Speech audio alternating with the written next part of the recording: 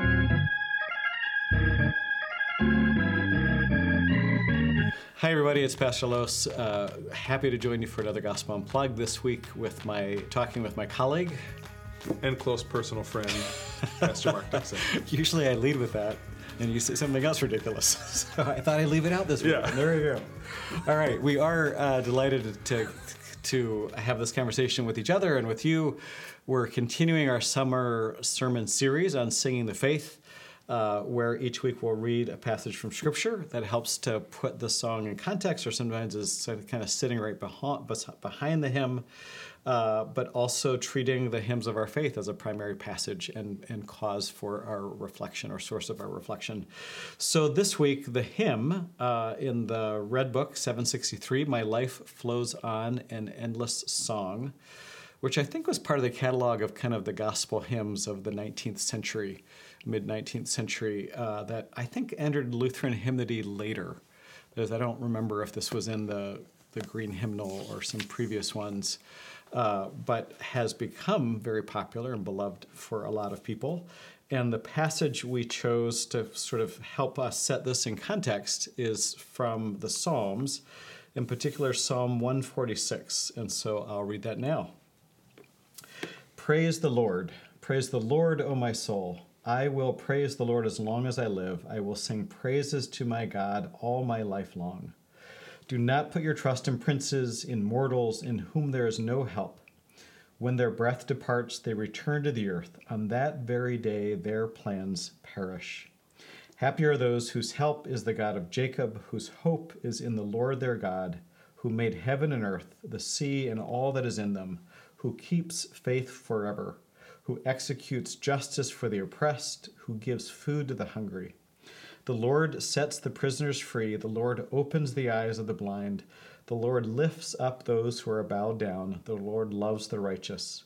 The Lord watches over the strangers. He upholds the orphan and the widow. But the way of the wicked he brings to ruin. The Lord will reign forever. Your God, O Zion, for all generations. Praise the Lord.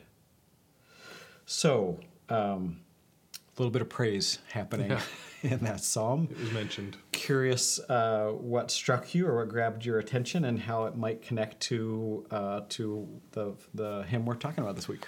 Well, I'd like to invite the people into a little bit of a behind the music moment for Mount Olivet. Each Sunday morning before the communion service, which is before the first worship service, the pastors are in the vestry where we put our robes and albs on, and the organist or musician, musical lead for the morning, comes into that room and asks what hymn we'd like to have the assembled people sing before we serve communion. And every time that falls to me, that responsibility, I apologize to them and I say, I'm so sorry. If there's one area of the Christian tradition and experience that I'm super deficient in, it is hymnody. And it would be way better if Pastor Freeman or Pastor Rudd were here, and then they help me through the book and we pick a hymn. Now, if there's another element of the Christian tradition and experience in which I'm deficient, it's the Psalms. So this week is very difficult for me. But what I found interesting in my why am I talking to him? Yeah. Anyone else? We're taking calls now. If anyone else has some good ideas, phone in 555. Not all of it. What I did find a little bit interesting going through Psalm 146 was that Hallelujah, this is one of the Hallelujah Psalms in the book of Psalms.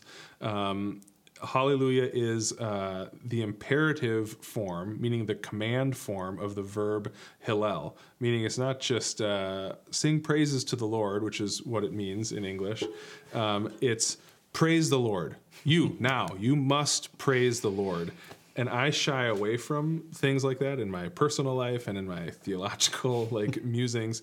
I thought it was interesting. This word that has been so present in my expressions of faith over time, I never knew that it was a command. Mm-hmm. It's time to sing praises. And I think for something like praise, as is the case for something like love, imperatives are a little difficult for me to wrap my head around.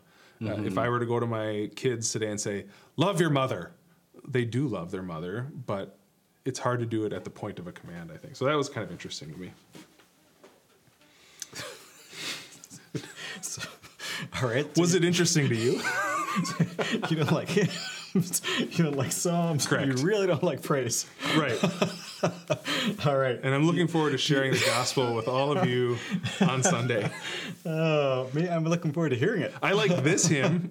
This is a good hymn. I think the movement of the hymn starts with the imperative and then kind of gives all the reasons for that imperative, so that by the end, when you return to that, it doesn't sound like an imperative anymore. Right. And I think what's kind of masterful about this hymn is after that command, praise the Lord, the litany of reasons to trust the Lord is 1, others are not trustworthy. Right. 2, God keeps God's promises. God made heaven and earth, keeps faith forever, executes justice for the oppressed, gives food to the hungry, sets the prisoners free, opens the eyes of the blind, which will figure later in the sermons of this rabbi, Jesus, that we know, that kind of imagery. This is kind of a catalog of the promises about God throughout Scripture, the great things God does in a few verses. And I think my sense of the way this works is it begins with that command, gives all the reasons why we should, and by the end, when it says it again, it's not a command anymore. It's kind of a reflex. Like, how can you not? Which brings us to the hymn. Which I think is the good connection to the hymn. I think the hymn makes that more explicit, particularly in the refrain. No storm can shake my inmost calm, while to this rock I'm clinging. Since Christ is Lord of heaven and earth, how can I keep from singing? Yeah. So doesn't kind of enters into a similar movement, but less starting with an imperative and more just sort of wondering, like sort of starts with the reflex. Yeah. I can't even help it. Yeah. It's kind of the way I describe you and being funny. Yeah. Can you please really help it? Help it, even when I wish you wouldn't help. Yeah. No, I think that's kind of what's kind of fun about this hymn and the scripture passage is it invites us to be aware of those moments where we're so caught up in a sense of grace or wonder. And it might be kind of religious wonder. It might be wonder at the beauty of your children or the sort of miraculousness of things that we are kind of a part of, but are so much more than we could possibly be a part of or take credit for. Yeah. And you're just overcome. And then a song gives you the psalm or songs, hymns, give you language to express it in a way that I don't know if you could otherwise. I think if we're thinking about the experience of the people in the pews, it's easy to imagine somebody, wherever they are along life's way, somebody might be here. How can I keep from singing? I can think of a lot of things that would keep me from singing. And I thought you had some interesting ideas about that before we started filming, that, of course, there will be moments in your life that feel impossible to sing praises to the Lord. But you had a really good reflection on that, and I wonder if you'd share it. Well, one of the other psalms that we had kind of entertained as a background to this is a psalm written by those who are captive in Babylon. When it is, by the rivers of Babylon, our captors came and said, "Sing us one of your songs from Zion, from Jerusalem." And they said we had to hang up our lyres. We couldn't sing. Like, we could not sing. How can we possibly sing? Our in such tongues a were moment stuck to the roof of our mouth. Yeah, in this desolation. And I think that's one of the powers of. There are some Christian traditions that are rooted in the experience of the individual.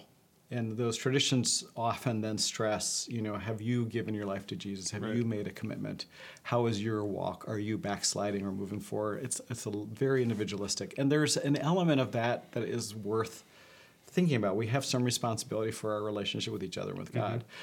Our tradition is so much more rooted in the community, that we bring children who cannot choose Jesus to the font and baptize them, making promises for them on their behalf, promising to raise them in the faith, to witness to our faith for all of that, a very communal sense. And I think one of the powers of this tradition is when we can't sing, others will sing with us and for us until we can. And so I think, for me, that's one of the powers of worship, or the powerful moments of worship, is wherever you are as a good singer, not a good singer, or emotionally caught up with a sense of wonder and want to sing and give voice to that, or desolate and can't. Yeah.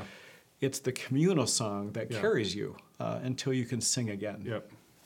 It's beautiful. Thank you. All right, so sorry. Just too fun. It's just all too fun. So, as we always do at the end of Gospel Unplugged, we wanted to share a couple of questions.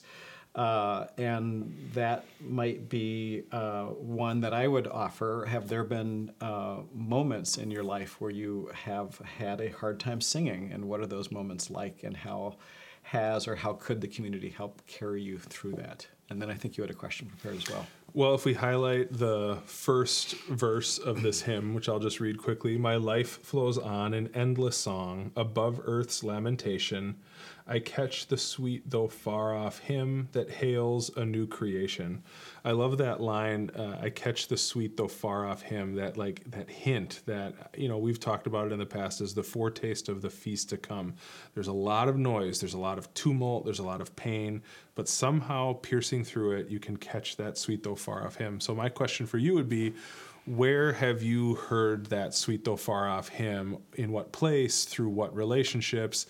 Where have you had the opportunity to hear the music of the new creation singing and resounding through the world as we know it? Fun. So I'm super interested in what you preach. Gosh, I really think I like hymns and psalms now. My work here is finished. All right, everybody, thanks so much. We will see you in church where we will be listening to scripture and preaching and singing.